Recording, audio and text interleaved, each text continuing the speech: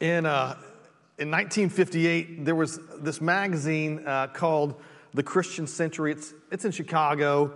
It published a critique, kind of an op-ed of a figure who I really like, a guy by the name of C.S. Lewis. You guys heard of C.S. Lewis? Great author. And so the critique was written by a man by the name of Norman Pittenger. And the basics of the critique of C.S. Lewis said something like this. It was a critique that C.S. Lewis didn't care much for the Sermon on the Mount. And so there's a whole article about, can you believe that C.S. Lewis doesn't like the Sermon on the Mount? And that's what we've been studying. That's what we're going to study today. What's interesting is C.S. Lewis's response to this critique. He wrote back to the Christian Century a few weeks later with his response, and he says something like this. As to caring for the Sermon on the Mount, if caring here means liking or enjoying, I suppose no one really cares for it. Who can like being knocked flat on his face by a sledgehammer? That's his point. I can hardly imagine a more deadly spiritual condition than that of a man who can read the Sermon on the Mount with tranquil pleasure. The idea is that the Sermon on the Mount, if we read it the right way, if you understand it the right way, it's akin to being hit in the face with a sledgehammer, which is great imagery because it exposes us, it humiliates us, it falls on us with devastating blows. And some of us hear it in such a way that we're able to maintain like a thankful heart. Like we're thankful for the sledgehammer. We need it. And that reminds me of another quick story, and then I promise we'll get to the text. One of the classic preachers, a guy by the name of Alexander White, as a young boy, he fell and broke his arm. And I did similarly. I've got this big scar that goes from here to here from when I was playing high school football, and it had to be rebuilt. They had to go in there and do surgery and put in plates and screws. And so today it only hurts when when the barometric pressure changes and it rains or something. I can reach down there and feel it's kind of swollen a little bit. But this young boy, he falls, he breaks his arm. It's beyond before the years where they have this kind of surgical methods. And so it would probably need to be amputated. And it would have if it weren't for a lady next door who was a nurse and really nursed him to health for several months. I don't know exactly what she did. He says it was a painful recovery. And that when he would cry out in pain, the neighbor lady would always say to him, "Good, good, good. I like the pain. I like the pain. It means you don't have nerve damage. It means you're healing." And that became, as this guy becomes a popular preacher, as he becomes a famous preacher, this was one of his most popular refrains. He would say over and over again, he would say, "Good, good. I like the pain. I like the pain." It was in the middle of his sermon. And so it reminded me of that whole thought of the sledgehammer to the face and how we think about the Sermon on the Mount. It's painful, and it does its work, and we like the pain. So today, as we continue our work on the Sermon on the Mount, it's going to be painful, and the trick is to recognize that this is a good pain. Jesus is explaining to his disciples how to live as citizens in the kingdom of heaven. And he says in order to do so, our righteousness must exceed the righteousness of the scribes and the Pharisees. And then Jesus gives us examples of righteous living. And it's kind of one sledgehammer after the other. And we looked at 3 of those last week. His first example is this. You've heard it said, "You shall not murder." Remember this one? "But I say to you that if you're angry with or you insult your brother, you are liable to the fires of hell." His second example from last week was, you've heard it said, "You shall not commit adultery." But if you look at a woman with lust in your heart, then you've already committed adultery. That was last week. And the third blow that Jesus delivered from last week is to those who took divorce lightly. Jesus said, if you think it's fine to divorce for whatever reason you like and remarry, and in doing so satisfy the law of God, that's not the case. What Jesus really says is, whoever divorces his wife except on the grounds of sexual immorality makes her commit adultery, and whoever marries a divorced woman commits adultery. And for some of you, you hear this, and it's a painful teaching. And that's exactly the point. And I'll explain that to you in a moment. In the meantime, Would you like to hear a few more of these sledgehammer blows this morning? That's what we're going to do. We're going to continue reading the Sermon on the Mount. And we're going to continue to be exposed to the teachings of Jesus. So stand with me in reverence of God's holy word, and let's read together from Matthew 5, verses 33 through 48. Before we do, we'll take a moment and go to the Lord in prayer. Join me. Father, it is not always fun to hear that we are sinners. It's not always fun to hear that the decisions we've made in life or the freedoms that we've exercised have been contrary to your will. But your word is perfect. And we submit ourselves to it. We call out to Christ Jesus to be our righteousness where we fail. So let your word and your law do its work in us today. We pray this in Christ's name, and the church said, amen. All right, friends, let's read beginning in verse 33. Again, you've heard it, that it was said to those of old, you shall not swear falsely, but shall perform to the Lord what you have sworn. But I say to you, do not take an oath at all, either by heaven, for it is the throne of God, or by the earth, for it is the footstool, or by Jerusalem, for it is the city of the great King. And do not take an oath by your head, for you cannot make one hair white or black. Let what you say be simply yes or no. Anything more than this comes from evil. You have heard that it was said, an eye for an eye, and a tooth for a tooth. But I say to you, do not resist the one who is evil. But if anyone slaps you on the right cheek, turn to him the other also. If anyone would sue you and take your tunic, let him have your cloak as well.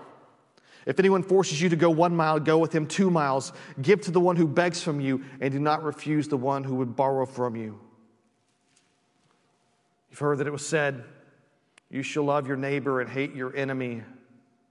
But I say to you, love your enemies and pray for those who persecute you, so that you may be sons of your Father who is in heaven. For he makes the sun rise on the evil and on the good, and he sends rain on the just and the unjust. For if you love those who love you, what reward do you have? Do not even the tax collectors do the same? And if you greet only your brothers, what more are you doing than others? Do not even the Gentiles do the same? You, therefore, must be perfect, as your heavenly Father is perfect. Church, the grass withers and the flowers fade, but the word of our Lord will stand forever. And this is the word of our Lord. Thanks be to God. Please be seated.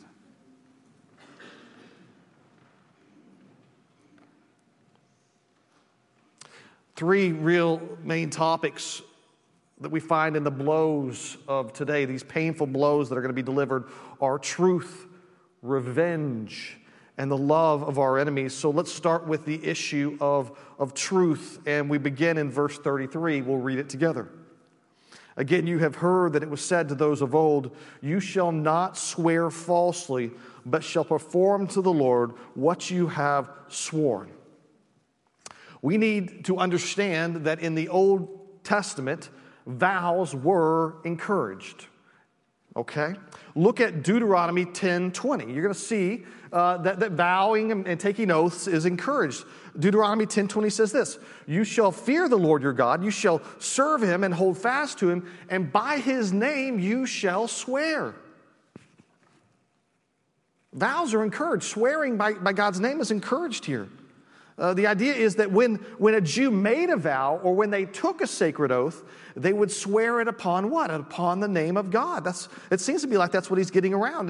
I don't want you to swear on anything else. It's I want you to swear on the name of God. Jeremiah at one point the prophet is discussing all these nations that are around Israel. And he's talking about whether or not God's going to be gracious to them. And this is what he says about these wicked nations. Look at Jeremiah 12:16. He says this, and it shall come to pass, if they will diligently learn the ways of my people to swear by my name. You see that? As the Lord lives, even as they taught my people to swear by Baal. See, he doesn't want that. You see, these other nations have been teaching the people to swear by Baal. And they shall be built up in the midst of my people. There was a cultural battle going on over whose name was going to be used for oath. The prophet says, God will be gracious to the nations if they will learn the ways of God's people, specifically to swear by the name of the Lord. But once someone swore an oath by God's name, it was serious business. The vows that were taken by God's name were serious. Look one more time, one more scripture with me from the Old Testament. Deuteronomy 23:21. He says this, if you make a vow to the Lord your God, you shall not delay in fulfilling it. For the Lord your God will surely require it of you, and you will be guilty of sin. So serious business when you make a vow in the name of the Lord, which is why, one of the reasons why divorce is such a big deal, because we stand together and we take vows in the name of the Lord. So fast forward with me to Jesus' day. All right, move to Jesus' day. The idea of oaths and taking oaths had gotten convoluted. It had gotten really weird. Rabbis of the day, the modern Jewish teachers, were teaching that oaths were not binding if they did not include the name of God. Right? So as long as you didn't say, in the name of God, the true God of Israel, and use Yeshua or whatever it was, as long as you didn't make a vow in God's name, you could make a vow and you could break it. And I think we've discussed the Mishnah in the past. It's a set of Jewish writings compiled to help them follow the law. And the Mishnah actually devoted an entire chapter to discussing when oaths were binding and when oaths weren't binding. In other words, when you could lie and when you couldn't lie.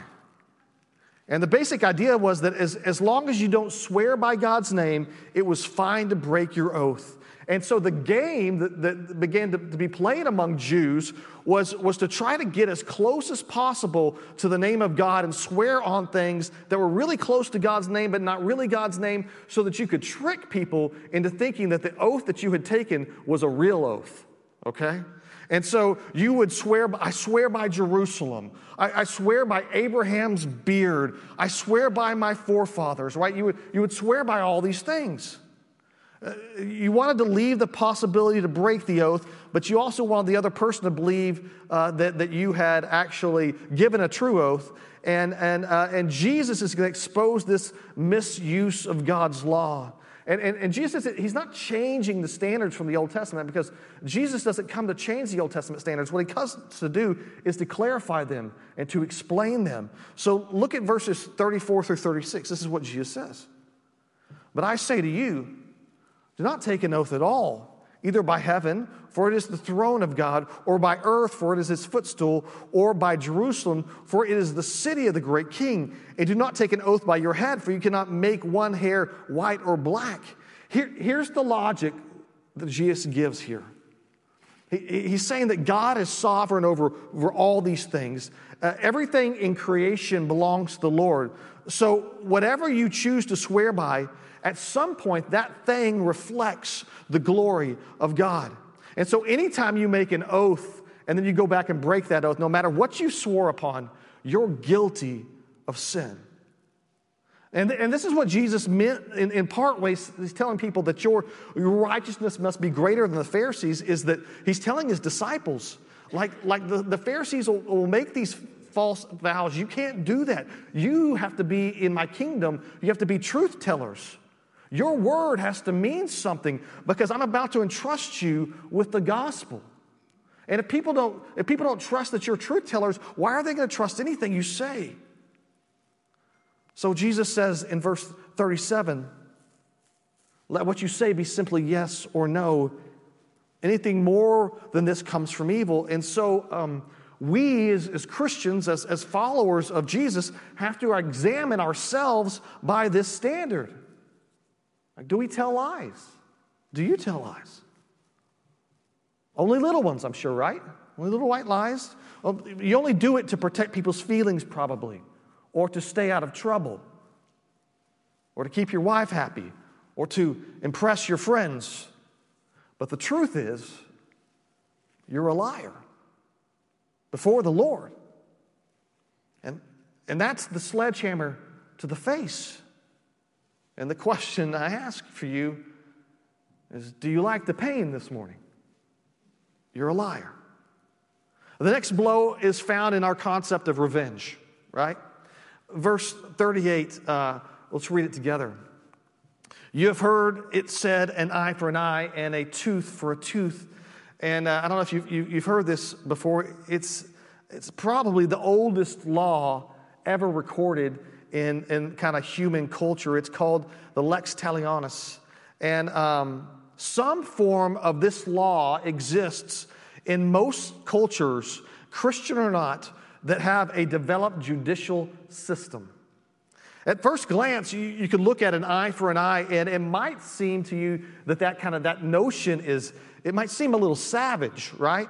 But the real purpose of Lex Talionis, or an eye for an eye, was to limit vengeance. Okay, it wasn't to justify savagery, but it was to limit vengeance, because vengeance tends to escalate. Let me show you how. Like if you insult my wife, therefore I punch you in the face, and you come back after the fact and shoot me in the back, and my children avenge me by killing your entire family. That seems extreme, right? But read the newspaper. That's exactly how it works. So vengeance is limited. Now stay with me. The Jews lived in a civilized culture. It wasn't really barbaric as much as we could probably think of some cultures that were. The Jews had courts, and they had judges, and they had laws. And so in that context, an eye for an eye was not really about allowing you to assault your neighbor and get even, right? It wasn't saying that if your neighbor takes your eye, you're allowed to then go and take their eye. Maybe in earlier cultures or in earlier times, but in societies that have developed legal structures, if you cut out my eye and then I turn around and cut out your eye, we're both going to jail. If you kill my father, I'm not allowed to kill you, because I'm not the one whom in our culture has been put in the place to execute justice. And the same was really true at this time in Israel. An eye for an eye it's a legal idea for the courts primarily. It's about how courts give out justice. It says the punishment should fit the crime. If someone commits injustice to you, you can ask the court for justice, or at least that's the idea, right? What is the injustice that Jesus describes here? Well, read with me. Verse 39 says this. But I say to you, do not resist the one who is evil, but if anyone slaps you on the right cheek, turn to him the other cheek also. Now, if you and I are standing face to face, and for me to slap you as a right-handed man on the right cheek, one of two things has to happen. Either I have to hit you like this, or, which is much more probable that Jesus is describing, I have to reach back and backhand you. Like it's a slap from the back of my hands. And I think that some of you know that in many cultures, a slap from the back of the hands delivers a sort of insult with it, right? It's a blow that you give to someone who is beneath you. It's a blow that you give to someone who is insignificant. And the truth is, you could take someone to court for that kind of assault in Jesus' day as well as ours. But in the radical teaching of Jesus here, not only do you not hit them back, but you don't seek justice. You're not worried about making yourself whole. You're worried about the other person and the other person's well-being, which is really hard to do when they strike you with the back of their hand in such an insulting way, right? And no doubt some of you say, well, forget that. We're throwing hands, right? If someone gives me the back of the hand, we're going to war. We're about to scrap. Or at least that guy is going to pay for what he did. However, Jesus is describing kingdom living. And listen, kingdom living is hard.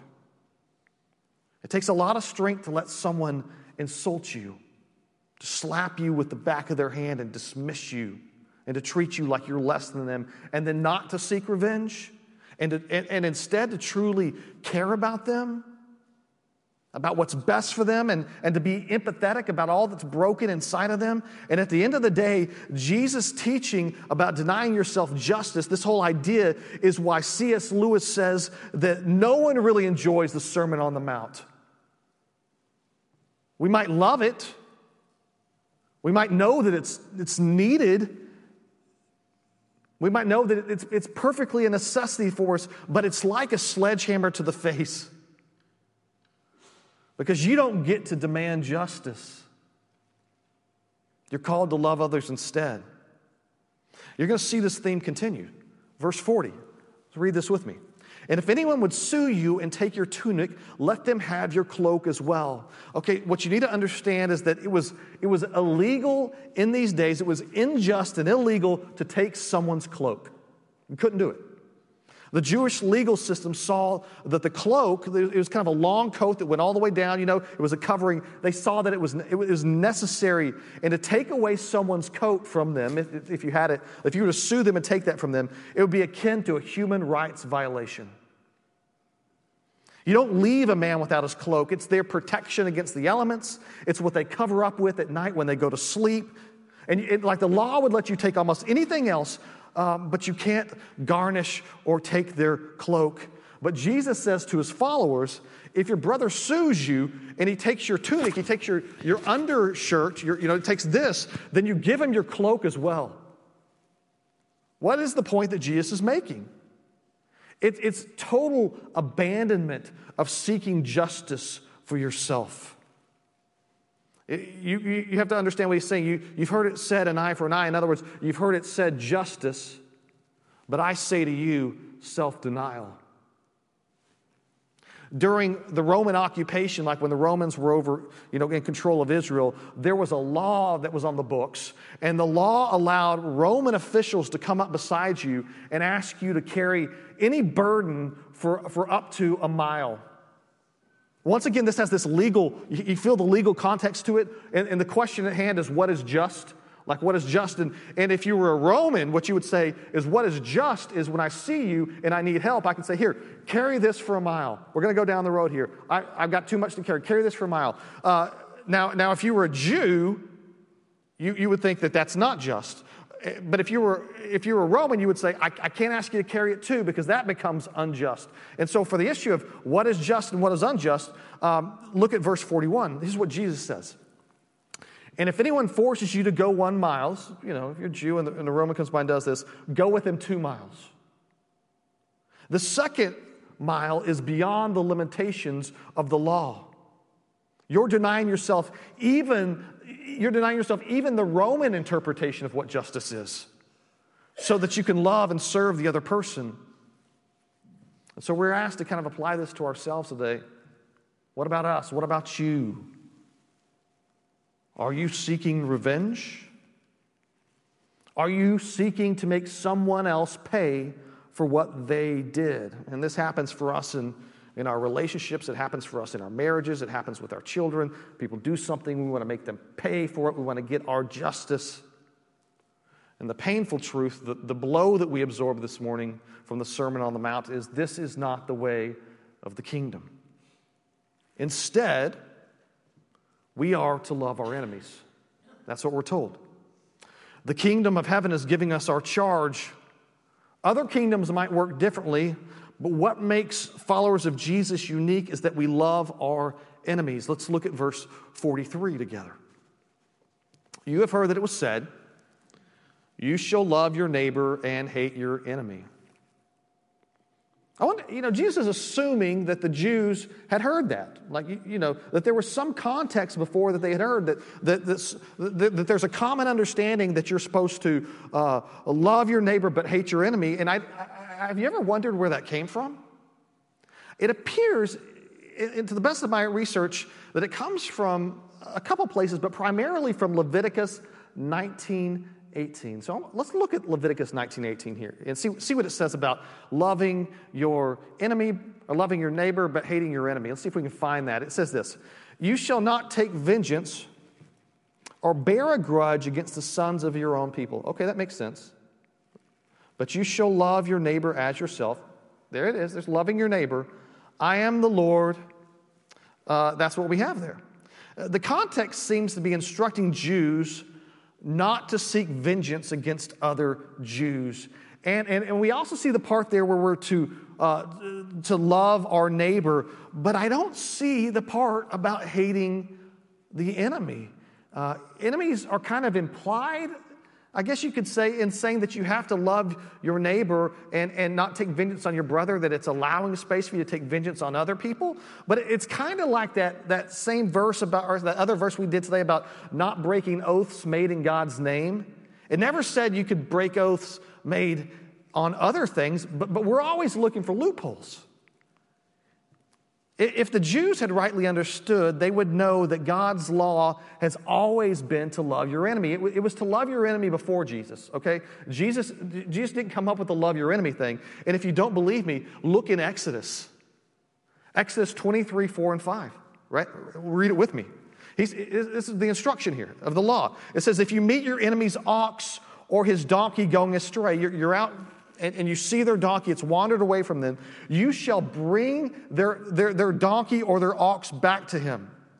If you see the donkey of one who hates you lying down under its burden, you shall refrain from leaving him with it. You shall rescue it with him. So somebody who hates you, they have a donkey. The donkey has wandered off. It was carrying such a heavy load that the donkey's legs had given out. It's laying on the side of the road, just waiting on death under a heavy burden. You're not to leave it there, even though that person hates you. You're to love them. Loving your enemy is not a New Testament idea. It's always been God's standard. Look at verse 44 and see what Jesus says. But I say to you, love your enemies and pray for those who persecute you. Turn the other cheek. We had that today. Let them have your cloak. Go the extra mile. Deny yourself justice. Now, love them and pray for them. Do you have enemies? I mean, let me be honest. Do you have enemies? And listen, come on, who are you? I don't know who some of y'all think you're fooling. Think harder. Is there anyone who comes to mind when you hear the word? Do you have a nemesis? Is there someone that you're kind of always at odds with? I bet there is. But I had in my mind the church lady. You remember the church lady? Saturday Night Live. I had in mind that, like, someone from our church who would say, I don't have enemies, Tyson. And someone who was above that thinking. And I'm like, you don't get it. You're not getting what Jesus is saying. Of course you have enemies. Of course you have someone you don't get along with. We as Americans, we have national enemies, right? We've been told to hate China, Iran, and Russia. We have political enemies. If you're a conservative, it's probably true that you see progressives as your enemy. I saw one of my buddies who's a conservative pastor had a picture of Joe Biden on his Facebook profile this week, and it said, friends, pray for your president. And underneath it was just this list of people in his congregation, these beloved Christian church ladies saying, I cannot pray for him, I hate him. And it was funny because I was reading this verse and preparing to preach this. And so I was like, I think something in the Sermon on the Mount says that we're to do this. And that's, for some people, why they can't get there. And then when they come to the Sermon on the Mount and it says we should do this, you know what it feels like? A sledgehammer to the face.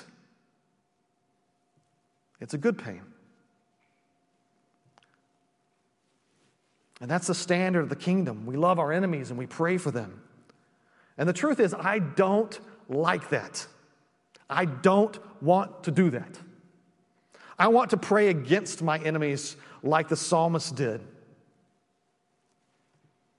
I want people who are against me to fail.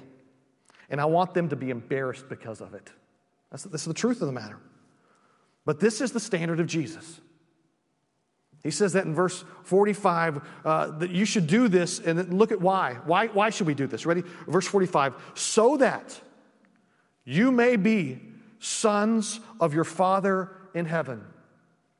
For he makes the sun rise on the evil and on the good, and sends the rain on the just and the unjust. Two things about this. We do this so that we can be called sons of the Father. This is what children of God do. And then he says, I think it's interesting, for he makes the sun to rise on the evil and the good. He sends rain on the just and the unjust. Here's the idea. It goes like this. If sons of God seek to act like God, they seek to mimic their Father in heaven, and we see that God is loving to his enemies. The example that Jesus uses is sunshine and rain. God could withhold love to his enemies. He could smite them, he could destroy them. But God chooses to love and to make the sun even shine on his enemies and the rain even fall on his enemies, and so his children should behave in the same way.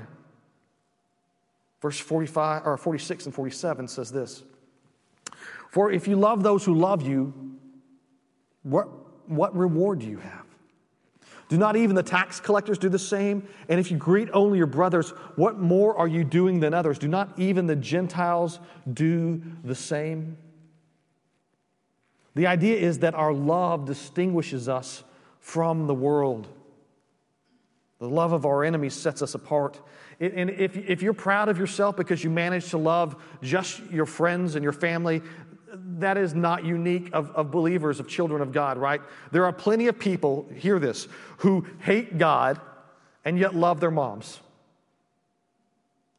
And they love their friends. That's not unique to kingdom living. What is unique is being able to love your enemies. And I want to love my enemies, I do, but I'm constantly battling my flesh. There are two natures in me fighting over how I treat my enemies. And when I come to this text, it's like a sledgehammer to the face. It's convicting. And I've grown to love that pain. Because it means that the Spirit is at work within me. And that I don't have some sort of abandonment from the Spirit, but that I still get conviction. Does it convict you this morning? Last verse. Verse 48. You, therefore, must be perfect as your heavenly Father is perfect. The idea of perfection. It drives home the intent of the Sermon on the Mount. Do you want to be sons of God? Do you want to enter the kingdom of heaven? All you have to have is perfect righteousness. One sin, and you do not qualify. If you break one oath, you do not qualify. If you seek revenge and justice for yourself just one time, if you hate even one enemy, you fall short of the standard. That's the big sledgehammer. Jesus said, love your enemies so that you may be... It's really interesting. Remember, he said, love your enemies so that you may be sons of your heavenly Father. Do you remember this? Our problem is that we've already failed. We haven't loved our enemies. So what hope do we have in being sons of God if we've hated our enemies? Let me tell you the good news of the gospel. John 1:12 says this. If we have it, we'll put it up there. But to all who did receive him, who believed in his name, he gave the right to become children of God. You see, you begin to understand that you become a child of God not because you are worthy, not because you could follow all of the Sermon on the Mount properly, but because you put your faith in God. I hope that you've seen throughout the Sermon on the Mount the constant way that Jesus shows us that perfection is the only way to have a righteousness that we can enter the kingdom of heaven. Because there were a lot of people who thought they were going to heaven because of their works. And over again, he says it's impossible because the standard is perfection. If you have hatred in your heart, you're a murderer. The only way to be a citizen of the kingdom of heaven is to put your faith in Jesus Christ and find your hope there. And so, friends, as we conclude this morning's reading, I invite you to strive to live as become children of God. but to rest in the unmerited gift of grace that comes through faith in Jesus. Can we pray together this morning? Father, thank you for your holy word. Thank you for this sermon of Jesus, this Sermon on the Mount, which feels to us like a sledgehammer, and it's full of pain. But the pain is a pain that reveals to us a need. And that need is for the righteousness that only Christ has, that becomes ours when we submit and are called to turn to Christ in faith. So to all here today who are afraid of their own personal salvation, may you be comforted in your faith in Jesus Christ. To those who are trusting in their own righteousness, Lord, would you bring conviction? And in all things, would you bring praise and worship and honor and glory to the person of Jesus, who lived the life that we could not live and died the death that we should have died. Christ, to you be honored in your church now and forever. And all the church said, amen. Let's